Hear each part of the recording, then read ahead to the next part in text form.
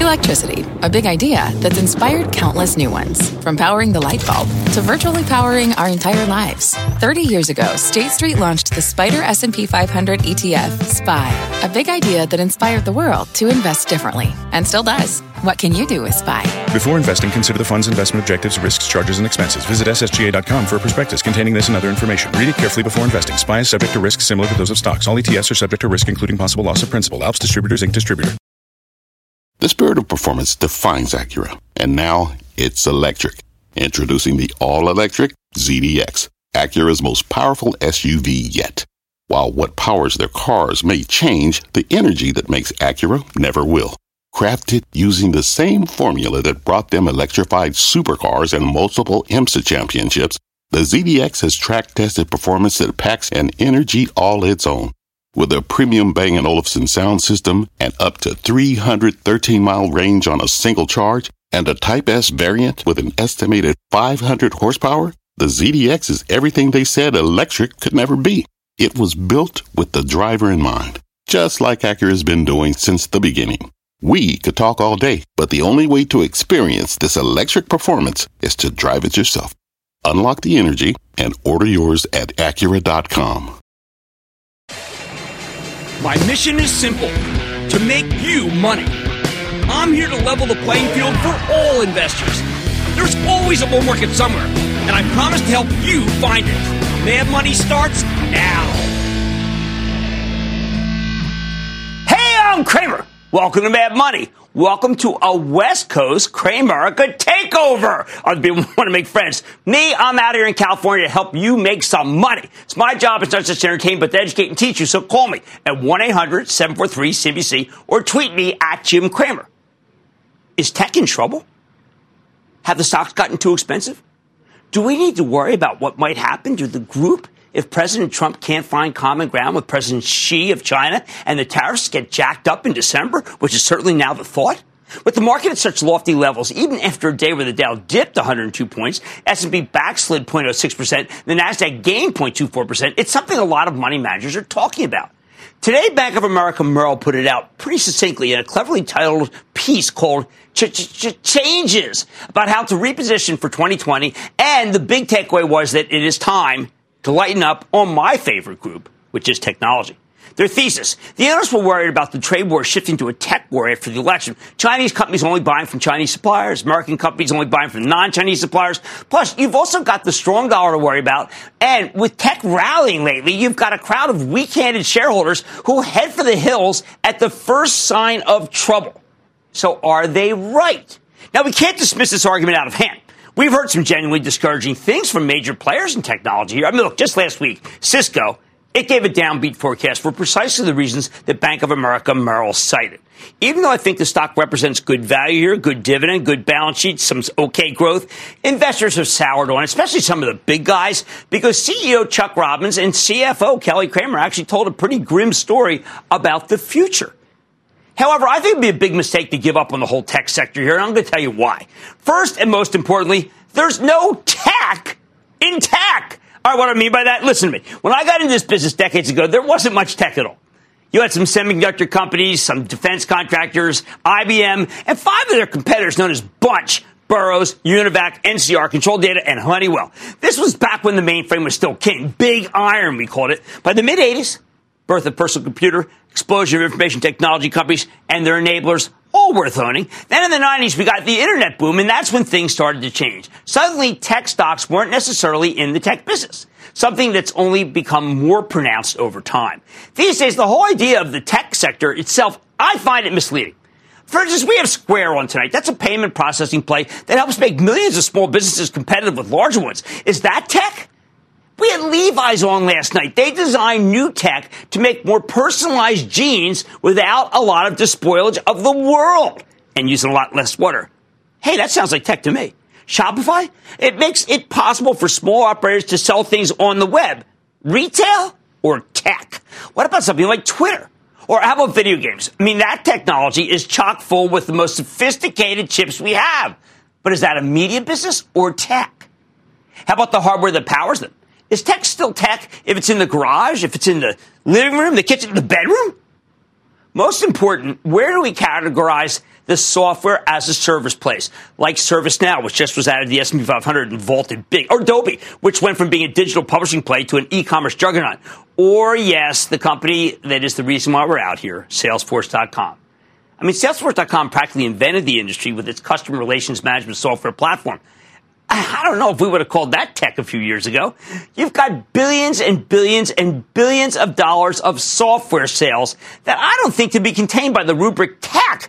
Certainly not the ones that you're supposed to sell because Bank of America Merrill says lighten up. When I think about that piece, when I think about the things they're worried about, they may apply to hardware, specialized hardware, but they don't have much to do with the software as a service space. Something like Salesforce isn't really driven by international trade.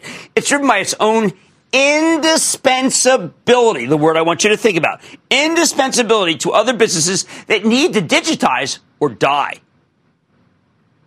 Indispensability is the driving force, not miniaturization, but making it so that you can compute and trade in a way that makes it so that you can stay alive as a business. Sure, their stocks will get hit if President Trump tweets something like, yes, quote, I am sick and tired of my good friend President Xi, and I am taking Chinese tariffs up 30% in 2 weeks because he won't even buy pork to keep his people fed, end quote. Hey, you know what? That actually sounds like a tweet that he'd make, the real Donald Trump. In fact, these stocks will probably be the first to go down again because the algorithms that we're so ruled by sell them on any trade worries. But after that, their stocks tend to come bouncing back with alacrity because these companies are forces of nature. All right, let me put these tech worries in perspective. This morning, Kohl's, KSS, a department store chain that mistakenly my charitable trust had, not a big position, but owned a position in, reported what I regard as a massively disappointing quarter. Although to listen to management, you think that they had some sort of blowout. They were congratulating themselves. It was a head scratcher, which is something I advise you not to do if you have as much spray-painted makeup on or you'll get a lot of dirt on your fingernails. I think Kohl's is in an existential crisis, frankly. It's going full Jean-Paul Sartre. You don't pronounce the R-E. We're in a period of monumental turmoil for retail where the only real survivors will be the companies that dominate in the off-price space or the ones that dominate online. Kohl's? KSS? Kiss me, stupid? It does neither. It has to find a way to either become the lowest cost seller, which I don't think it has the ability to do, or it has to spend fortunes to develop a digital strategy that's good enough to compete with Walmart or Target or Amazon. And I don't think they need to. After listening to today's call, I don't think it's possible. Because management seems to be in total denial about how much it needs to spend on tech before it can even get in the game. They think they're doing great. Hey, when you're doing great and you're not, well, that's how your stock that's how it goes down 20% like it did today. But the lesson here is simple. If you want to stay competitive in retail, you need to pay these software as a service companies a fortune. Yeah, you got to write them big checks. That's why I rebel against this idea that you need to lighten up on tech because it's because there's too many people who own it. I mean, it's a club too crowded. I mean, come on. The tariffs will hurt. No, indispensability. How about the biggest companies on earth, Microsoft and Apple? Worry about those? Microsoft remains omnipresent, but they've done such a good job of diversifying away from the plain old PC business that I can't imagine their numbers being hurt that much by China. It's Azure is really the king there. That's right, their cloud business. Apple, trade will always be an issue with Apple because they can't afford to turn their backs on roughly 1.5 billion people in China. But Apple's managed to thread the needle during the trade war because they've created millions upon millions of jobs in both countries. And it has the confidence of both leaders. In short, they may just be able to transcend the whole conflict. Wow, hats off to Tim Cook. Oh, let's not forget the rest of FANG. There's Facebook, Alphabet, Amazon, Netflix. These companies have no Chinese exposure to speak of. And when you ain't got nothing, you got nothing to lose. Thank you, Bob Dylan, at least in earnings per share. So here's the bottom line. If you feel compelled to sell tech, ask yourself what you're selling. If you're dumping an ETF, be my guest. Those are just moronic amalgams of stocks slapped together by people who make a living by convincing you that the tech sector is a real cohesive thing.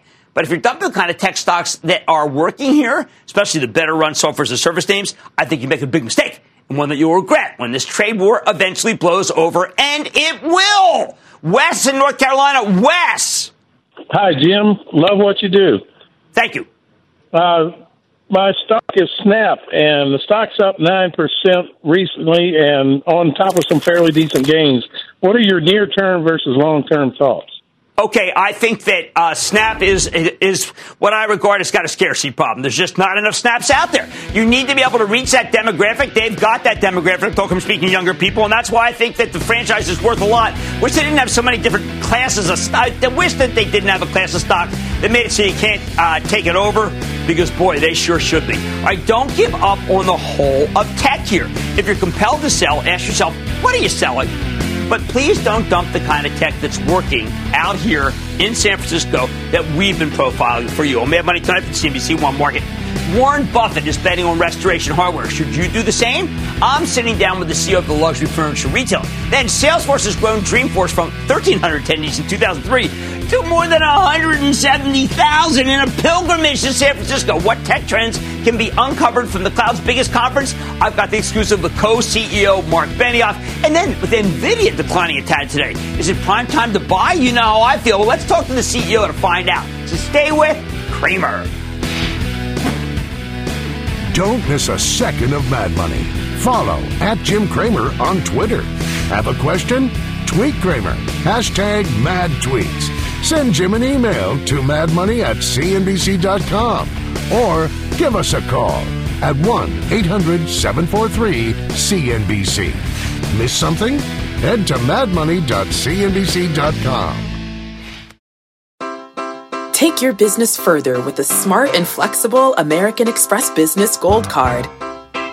You can earn 4 times points on your top 2 eligible spending categories every month, like transit, U.S. restaurants, and gas stations. That's the powerful backing of American Express. 4 times points on up to $150,000 in purchases per year. Terms apply. Learn more at americanexpress.com/business gold card. Fact. Running a business is not getting easier on your wallet. With higher expenses on materials, employees, distribution, and borrowing, everything costs more. Also a fact. Smart businesses are reducing costs and headaches by graduating to NetSuite by Oracle. NetSuite is the #1 cloud financial system, bringing accounting, financial management, inventory, and HR into one platform and one source of truth. With NetSuite, you reduce IT costs because NetSuite lives in the cloud with no hardware required. Accessed from anywhere, you can cut the cost of maintaining multiple systems because you've got one unified business management suite. You improve efficiency by bringing all your major business processes into one platform, slashing manual tasks and errors. Over 37,000 companies have already made the move. See how you'll profit with NetSuite, and then you can think of all the ways you could be spending the money you save. Company retreat in Malibu, anyone? By popular demand, NetSuite is offering a one-of-a-kind flexible financing program for a few more weeks. Head to netsuite.com to start saving.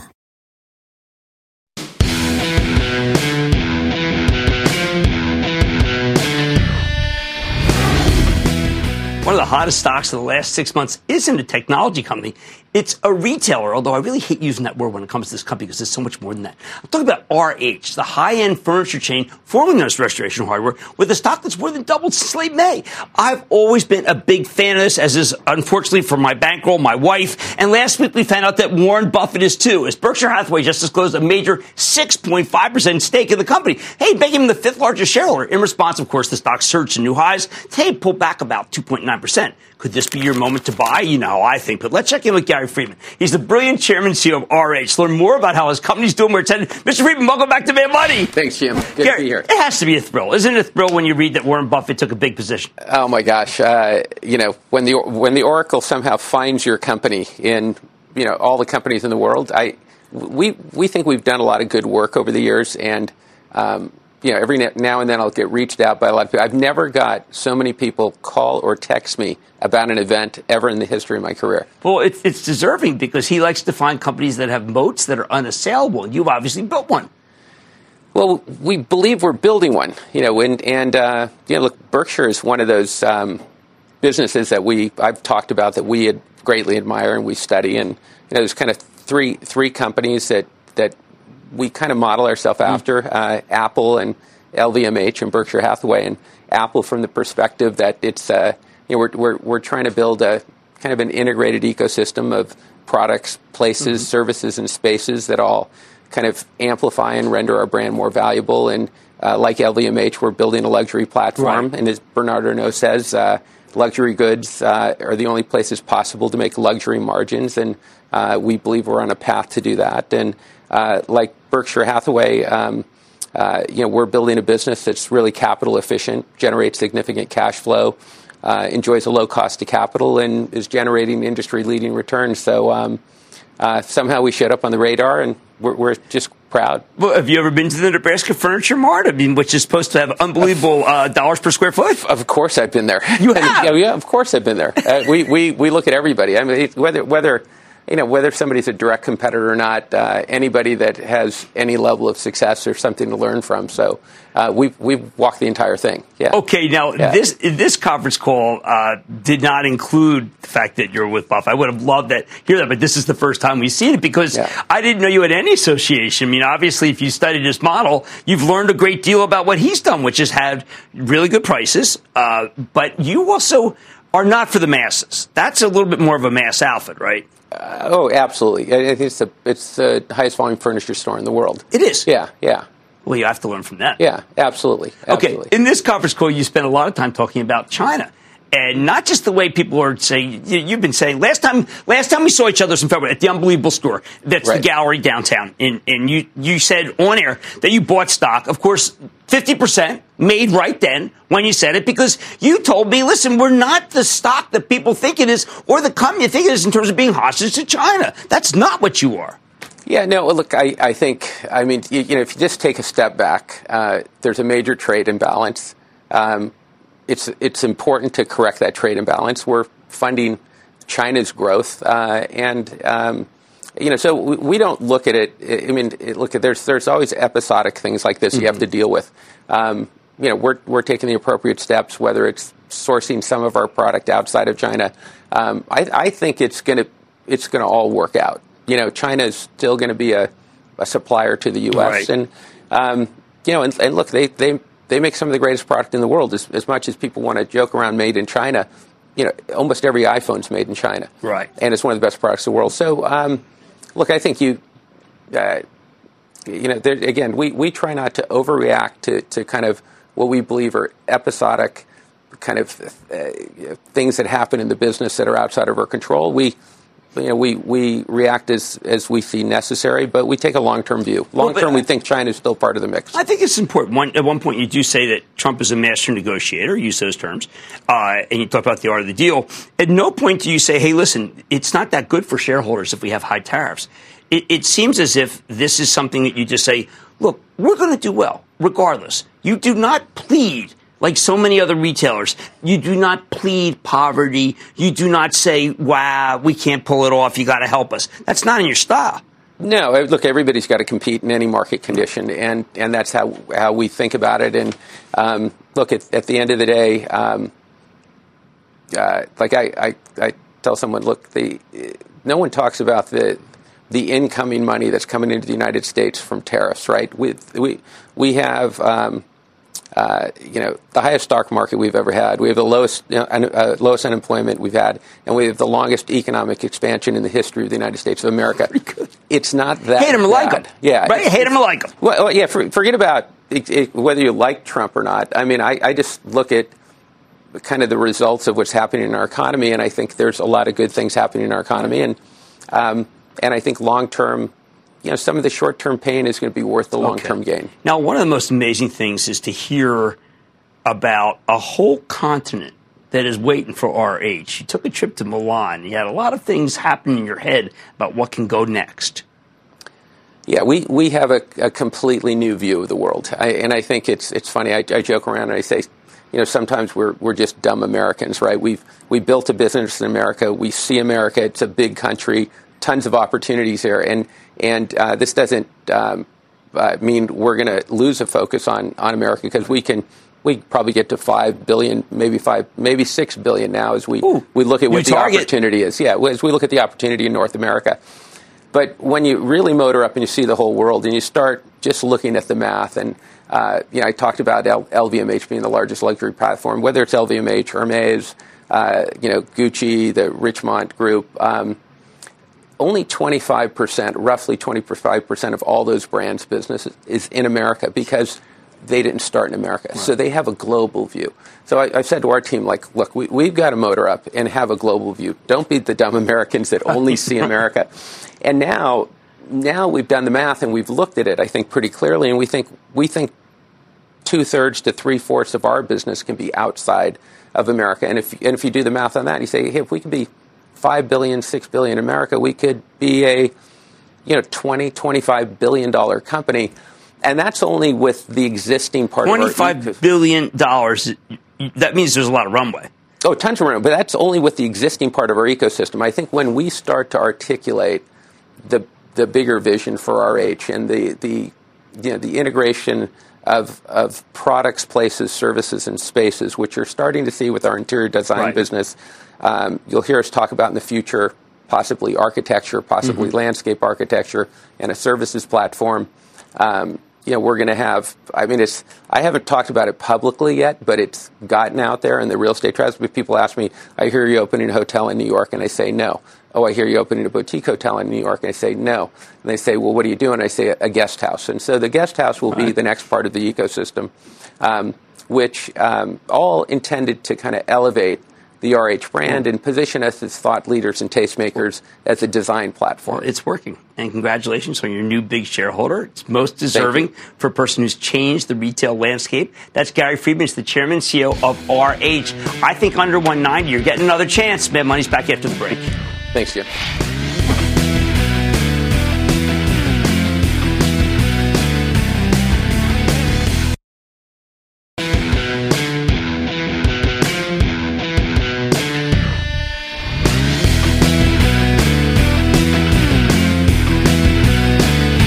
Every year I come out to San Francisco for Salesforce's Dreamforce conference. It's a celebration of all the ways that the cloud is transforming both business and your day-to-day life. Couldn't come at a better time, given the Salesforce stock finally got its groove back over the last few weeks. Now, earlier today, just as Dreamforce was getting going, I got a chance to speak with the man who makes this all possible. I'm talking about Marc Benioff. He's the founder, chairman, and co-CEO of Salesforce. Take a look.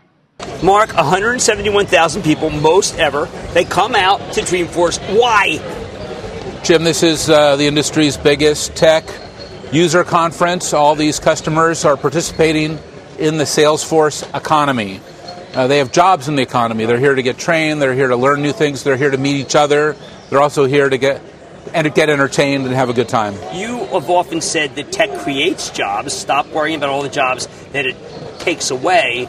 You actually have some numbers this time around about what the Salesforce economy does. Well, you're absolutely right, Jim. We're creating a $1 trillion economy. You can already see that is fully underway. Millions of jobs, millions of people who are participating in the Salesforce ecosystem. And we're absolutely 100% committed to making sure that everybody can join this new economy. That's why we built Trailhead, so we can reskill and retrain. And many of the people who are here have actually learned their skills online at Trailhead.com. That's why we built Trailhead, so they can participate in this economy. Now, people have to understand, well, it's not necessarily a trade show. When I walked downstairs, I saw a very beautiful exhibit for State Farm. Now, some people think a boring insurer, but it actually had a kind of a cradle-to-grave approach about how you can use insurance, powered by you. Well, Jim, you're absolutely right. There are 2,700 sessions here at Dreamforce, and I expect you to attend every single one of them. There's also a huge trade show that shows what all of our customers and partners are doing with this technology, with this economy, like you said. Right. And with State Farm, well, we're providing that customer 360-degree experience for them. That is the Salesforce Customer Success Platform, helping them manage their sales, their service, their marketing, their commerce, their apps, all the integration of their data. This is what we're doing for State Farm and for so many others who are here. And to, let's say, plow through it, make some sense of it. Do we need Einstein? Well, we definitely need Einstein. I think you just woke him up. Oh, there he is. Hey, Einstein, what's my forecast? You can now talk directly to Einstein. It's kind of amazing. You woke him up by talking to him. It's actually a partnership with us and Amazon. We've built this amazing smart speaker, but the speaker is actually talking to the customer 360, so you're able to find out, how is your forecast? How are you doing? What is going on? It's incredible. What's 360 Truth? Well, 360 Truth is another amazing thing that we're introducing here. That has been the holy grail of computing, Jim, what we call SSOT, the single source of truth.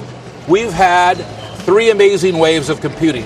Systems of record, we've talked about that. Systems of engagement, we've talked about that. Systems of intelligence, including AI, we've talked about that. Now we're entering the 4th stage of computing. It's the pursuit of single source of truth. And we've built that into our platform. Now, this is a computer science holy grail that we've been trying to put together for a long time. Okay. But now, because we acquired MuleSoft, because we acquired Tableau, we are closer to providing for our customers the single source of truth for their customer information. There's another side of truth, which is the Trailblazer side, which is the book side, which is how you feel that not everybody's invested equally in the concept of truth out here. What makes people understand the importance of truth and, in other cases, not think it's important? Well, Jim, we've talked about this also for years, where do you know what's just dawning on people? Do you know what people say to me, your friend Benioff, he's talking about truth. I got to get in on that. I mean, I'm not kidding. You may have thought that we've been talking about it for years. David Blaine, whom I bumped into, of course, along with President Obama, not yet, people may think about truth, but people are just starting to wake up to the idea that it matters. Jim, if you bought our stock in 2004 when we went public, you'd have a 3,500% return. You know that. You talk about that on your show all the time. Money. It's a great shareholder return, but we're not just about shareholders. We're also about stakeholders, all stakeholders, which is why when we started the company 21 years ago, we put 1% of our equity, profit, and time into a charity or nonprofit. It was easy because we had no equity, profit, or time, no employees, nobody. But now we've been able to give away $400 million, 4 million hours of volunteerism. We run 40,000 nonprofits for free on our system, and we also are a net zero company. We have no carbon emissions. We also will be fully renewable by 2025 because the planet is a key stakeholder. We just talked about that with the new book. Do you think that investors now, younger investors, want to check those boxes? They want that as much as they want earnings per share growth? Well, I think everybody wants that, Jim. I think investors, I know you think about investors all the time. I think about all stakeholders, my customers, my partners, my employees, my investors, the citizens of my city, where I do business. All of them are my stakeholders. I hold them all in my heart. That is what I do as a CEO, certainly as the CEO of the largest employer in San Francisco. Everyone is in my heart here, including our homeless. This is managing for all stakeholders, not just for all shareholders. Have you been able to convince some CEOs who may have been on the other side of some of these we call truth issues to join the lighter side, leave the darker side? Because I don't want to just say, you know what, so-and-so is a cancer. Because we can conquer cancer. Are there some CEOs we can conquer and bring over to the light side? Well, I think the most exciting thing that's happened, Jim, is the Business Roundtable, which is the 200 top CEOs in the country, just said they are now about all stakeholders. And, of course, they have to adapt their management practices. They have to manage in a whole new way. But that is a huge moment because now business schools can modify their curriculum and teach not only how to manage for all shareholders, but for all stakeholders. And that's why I wrote this new book, Trailblazer, so that CEOs like myself, but many of my friends around the country, like the ones who are here at this show, like you mentioned, the CEO of State Farm, the CEO of Louis Vuitton, others, how about the can manage CEO for all stakeholders. Former CEO of the country's here. What is former CEO of the country is here talking about actually what he's doing with youth and empowering youth and youth empowerment, and that's so important. Now, what do we do when we say, wait a second, your stock's had a great run, but of late, as my friend David Faber said, you should say, Mark, your stock's been stalled, so don't you think you should be worried more about that? I'm focused on two things, really. One is my customer success, making sure all my customers are successful. That's why I'm looking into the eyes and hearts of every single customer here and asking them, are they successful? Are they happy? There's nothing more important to the business. And then the second thing that is so important to me is to make sure that I am managing exactly and saying what I'm doing, managing for my shareholders and my stakeholders. And then I'm going to let the stock take care of itself, just as I have but I need you to for talk 21 about one years. I need you to talk about one thing, the importance of trees. Well, if we want to sequester carbon, we know that we need more trees, and I hope that we'll be able to come back with a major program here on the show to talk about how we're going to get more carbon reduction out of the atmosphere. I'm not going to leave because I didn't want to leave without talking about the plan. We did have a good conversation about carbon sequestration. And it's just important. It's important to us. We know that. All right. I want to thank Marc Benioff, Salesforce founder, chairman, and co-CEO. Mark, congratulations, 171,000 people. Welcome to Dreamforce, Jim. Thank you. Look, happy you're here. When you're hiring, the best way to search for a candidate isn't to search at all. Don't search, match with Indeed. Indeed is your matching and hiring platform with over 350 million global monthly visitors, according to Indeed data, and a matching engine that helps you find quality candidates fast. Use Indeed for scheduling, screening, and messaging to connect with candidates faster. Plus, 93% of employers agree Indeed delivers the highest quality matches compared to other job sites, according to a recent Indeed survey. Leveraging over 140 million qualifications and preferences every day, Indeed's matching engine is constantly learning from your preferences. Join more than 3.5 million businesses worldwide that use Indeed. Listeners of this show will get a $75 sponsored job credit to get your jobs more visibility at Indeed.com/madmoney. Just go to Indeed.com/madmoney right now and support this show by saying you heard about Indeed on this podcast. Indeed.com/madmoney. Terms and conditions apply. Need to hire? You need Indeed.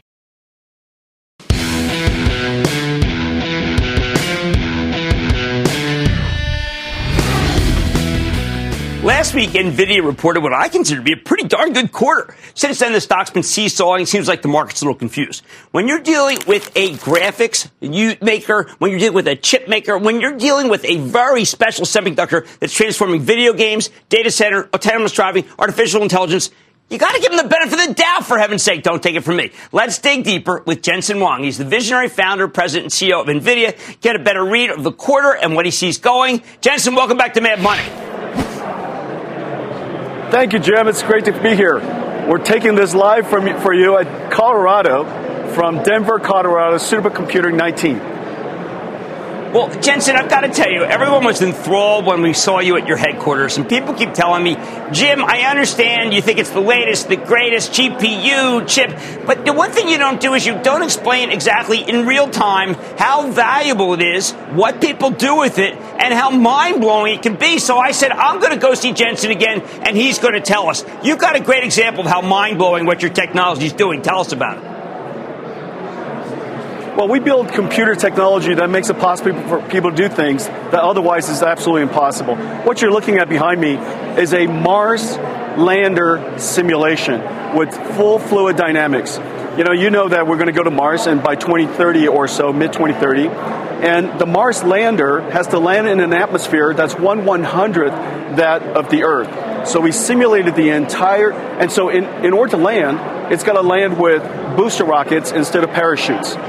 And what you're looking at behind me is a real-time visualization of the fluid dynamics simulation of the Mars lander going through the atmosphere, trying to stop from 12,000 miles per hour down to zero in about 6 minutes. And so this simulation behind me is approximately the same, about 25,000 movies being rendered at exactly the same time. So, pretty exciting. These are the kinds of things that I know you dream of that the rest of us can. And another thing you've made very clear is inference. You've got something that does 25,000 movies at once. You're doing inference. You're actually doing idiom. You've got machines that actually understand the way we speak. How is that possible? Well, we're in the beginnings of the artificial intelligence revolution. What's really amazing is this. We now have computers that can learn by itself and write computer programs that no humans can write. And these gigantic programs are programmed essentially on a computer that we build that's standing right next to me. These programs have achieved some amazing breakthroughs. About 2012 or so, computer vision was achieved, and we can now achieve superhuman levels of computer vision. As a result, self-driving cars, robotics, amazingly beautiful photographs you can take with phones. Now, we've created the ability for computers to understand natural language understanding, the code of human knowledge. And so this is a big, gigantic breakthrough. It's going to really change just about every industry we know. Now, in the last few months since we've seen you, you have taken the video game business by storm again. This time with an iteration that's very much like what you just said, which is lifelike, which all the companies that write programs are kind of just aghast. This thing dropped, and it seems to be, as Colette Kress said recently, your great CFO, in a speech, that it's just snowballing. And I know that Take-Two Interactive confirmed that to me just before it came out. This thing is just became the industry standard overnight. Yeah, it took us, the algorithm for what is called ray tracing was invented some 35 years ago by one of our researchers. And it took until now for us to make it real time. Last year, we announced the NVIDIA RTX, a brand new way of doing computer graphics, where we're actually simulating light rays as it bounces around the room and affected by the different materials, reflecting and absorbed, and as a result, it looks photorealistic. This way of doing computer graphics is going to change the way we do computer graphics going forward, and we're so incredibly excited that it's just been a home run. Every game developer, every design studio, design applications, creative applications have adopted NVIDIA RTX, and now we can see photorealistic rendering in real time coming to video games and of course, applications all over the world. Now, one of the things that I find difficult, people say, Jim, you like the stock of NVIDIA so much, and you like Jensen so much, and yet they had a data center weakness. They had a little bit of glitch when it came to cryptocurrencies. Jensen, can you please explain to people why, if you think about the company over every day, it doesn't go anywhere, whereas 2 or 3 years from now, you guys got stuff that nobody else has, and that's the way we should be thinking about NVIDIA. Yeah, last year this time, we really enjoyed the perfect storm in our company. Our graphics business was affected. Our data business was affected. As a result, we went into a slowdown a bit. While we came roaring back, in this last quarter, we had a great quarter. Graphics business grew, gaming business grew, our notebook business grew, our data center business grew because of artificial intelligence.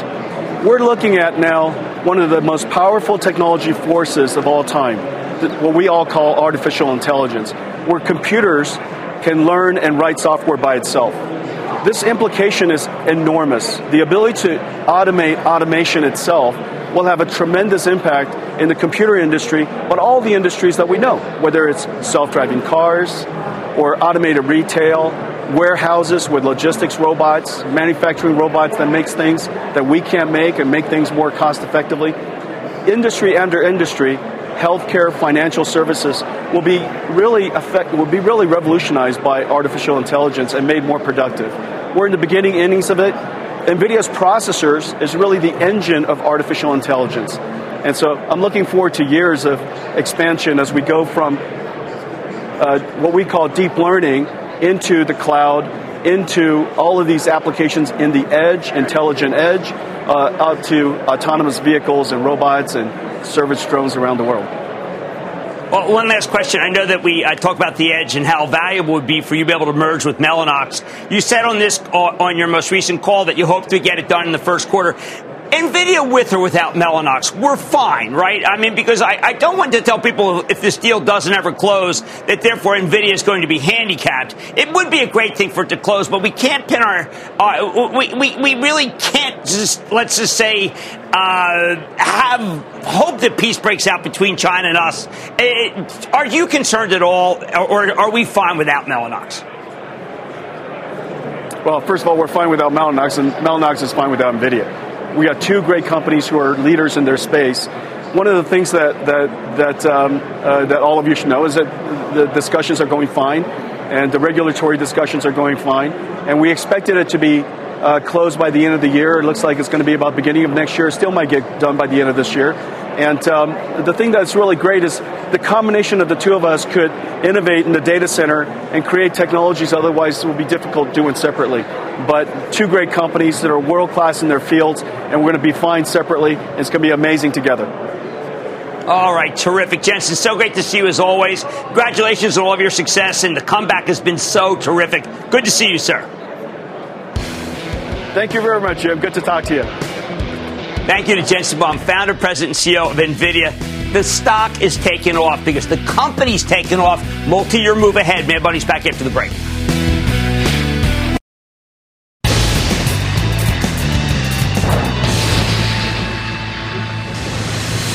It is time. It's time for the lightning round. That's where I tell you your goals, rapid fire, 10 must stand the dog. I tell you, the course, talk question, it's number step, play the sound. And then the lightning round is over. Are you ready, Ski? Down for the lightning round is Dave in Virginia. Dave. U.S. Navy Booyah! Ford. Okay, let me tell you something. Ford, all we care about is not the EV cars or the Mustang. We care about the dividend, and I need to be sure they can pay it. Right now, I'm saying be careful. Dale in California. Dale. Yay, hello, Kramer. Hey, Dale, what's this up? is like this is like wildfire. I bought in January at 7, sold half at 14 and half at $20. Now in October, I bought another batch at 5. I sold half already at $7.50. My question is, can lightning strike twice? Can I see 15 or $20 for the second half of what I got? What, for PG&E? You got it. I think you're playing too close to the vest this time. I think, lightning struck once, and that was good enough, and I would not stick around too long. John in New York. John! Jim. John, you're up. Go ahead, Johjohn. Good evening, Jim. How are you doing? I'm doing well. How about you? Good. I wanted your perspective on a company called Amarin. All right, everybody on my Twitter file, it seems, loves this stock. I love cardiovascular disease. Well, I don't love it. I mean, I kind of don't want it, but I think I think that this company's doing great things. I'm a little more conservative, which is why I like Novartis for that situation. Andrew in New Jersey. Andrew. Booyah, James. Booyah, Andrew. Brookfield Renewable Partners. This thing has been on fire. I mean, literally and figuratively. I've got to tell you, up here with a 4.5% yield, I think you can go a little bit further. But I mean, honest to God, this thing has gotten very expensive, and so therefore I can't push it hard. Andrew in New York. Andrew. Hey, Jim. I wanted to get your opinion on American Towers. I say buy American Tower. I know the tower stocks have given up a little bit of late. I think that's the mistake. This one's down 30 from its high. I think you should own American Tower MT. And that, ladies and gentlemen, conclusion of the Lightning Round.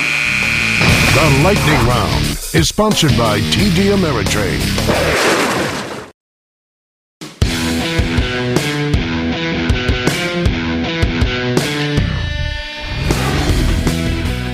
While we're out here in San Francisco, I wanted to check in on Square, the financial technology company with a stock that's become a battleground over the past year. See, Square's gotten into the habit of reporting better than expected numbers, but then disappointing investors by leaving its guidance somewhat unchanged. And that's why the stock plunged from the low 80s at the beginning of August to the low 60s by the end of August. And it's been stuck in the high 50s to mid 60s ever since. I think the stock can make a comeback because the fundamentals are sound, especially now that they've sold their money-losing food delivery business, Caviar, to DoorDash.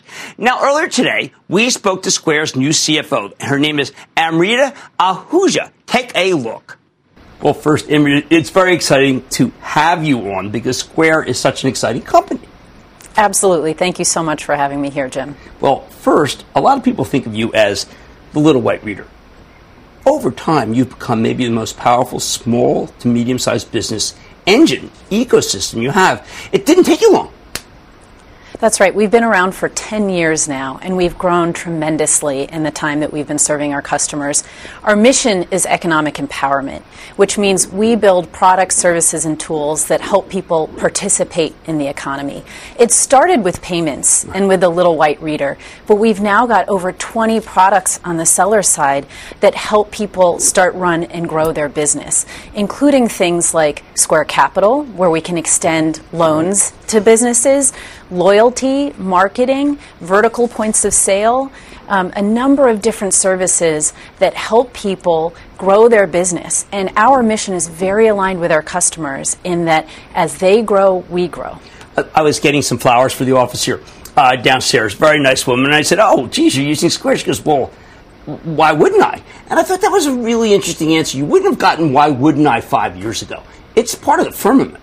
That's right. Our job is to make these products and services seamless for our customers. So we take the work out of their hands in integrating them and make it easy for them to onboard new employees and easy for them to take on more of the work that they would be doing so that they can grow their business. Now, you've got the most wildly fast-growing, I don't even want to call it just an app. It's bigger than that.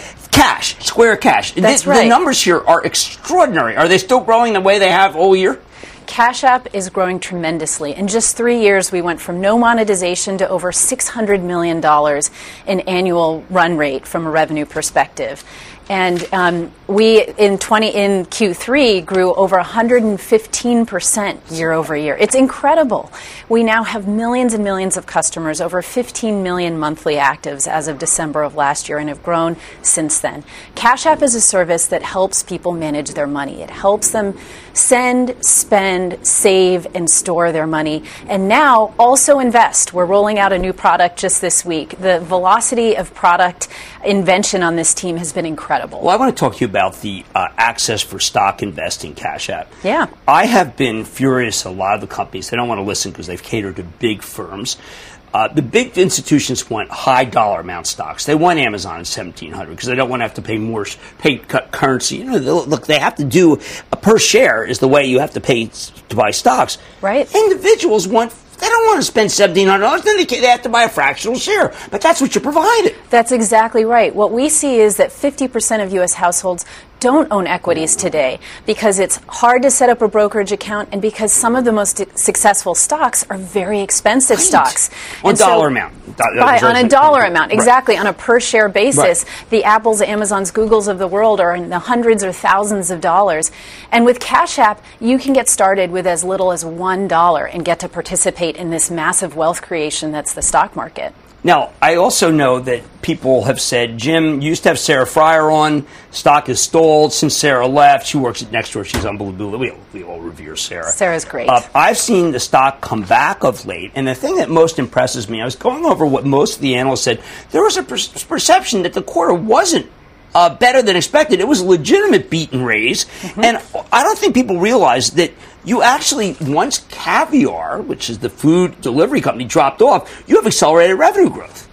Well, in 2019, for our two large and thriving ecosystems, Cash and Seller, we expect to do over $2 billion in adjusted revenue, growing 46% year over year. So these are large ecosystems, and they're growing at scale. And what the Caviar transaction enables us to do is to increase our focus and increase our investment in these two ecosystems. We see three horizons of growth ahead. The first horizon, where we are today, is scaling these ecosystems, bringing more customers on board, more quality customers into our ecosystems, Seller and Cash. The second is around optimizing the cross-sell, surfacing all of these other products that we can offer our customers. The third horizon is around connecting the two ecosystems. What are the things that we can uniquely do at Square now that we see both sides of the counter, the buyer and the seller? These are powerful and profound opportunities for us to explore over the coming years. Well, then you're in the unique position, seeing both sides, to be able to give me a sense of how the American consumer's doing. I know you're moving international too. I don't mean just give that short shrift, but very few people have the pulse of small and medium-sized business. Are we doing okay? From what we see billions of signals on a daily basis on the seller business, and obviously also see individuals in Cash App. And from what we see very steady signals. We see low loan loss rates, very steady loan loss rates across our seller business and our capital business. Oh, well, that's good news, because so many people are worried about a recession. When I listen to what you guys are doing, I think the small and medium-sized business is doing pretty darn good. And that really is, it's true, it's cliche, but it is the engine of the U.S. economy. That's right, and that's what we want to continue to serve. Thank you so much. That's Amrita Ahuja, and she's Square's CFO. And I've got to tell you, I think Square's terrific here in the 60s. I think it should be bought. Stay with Cramer.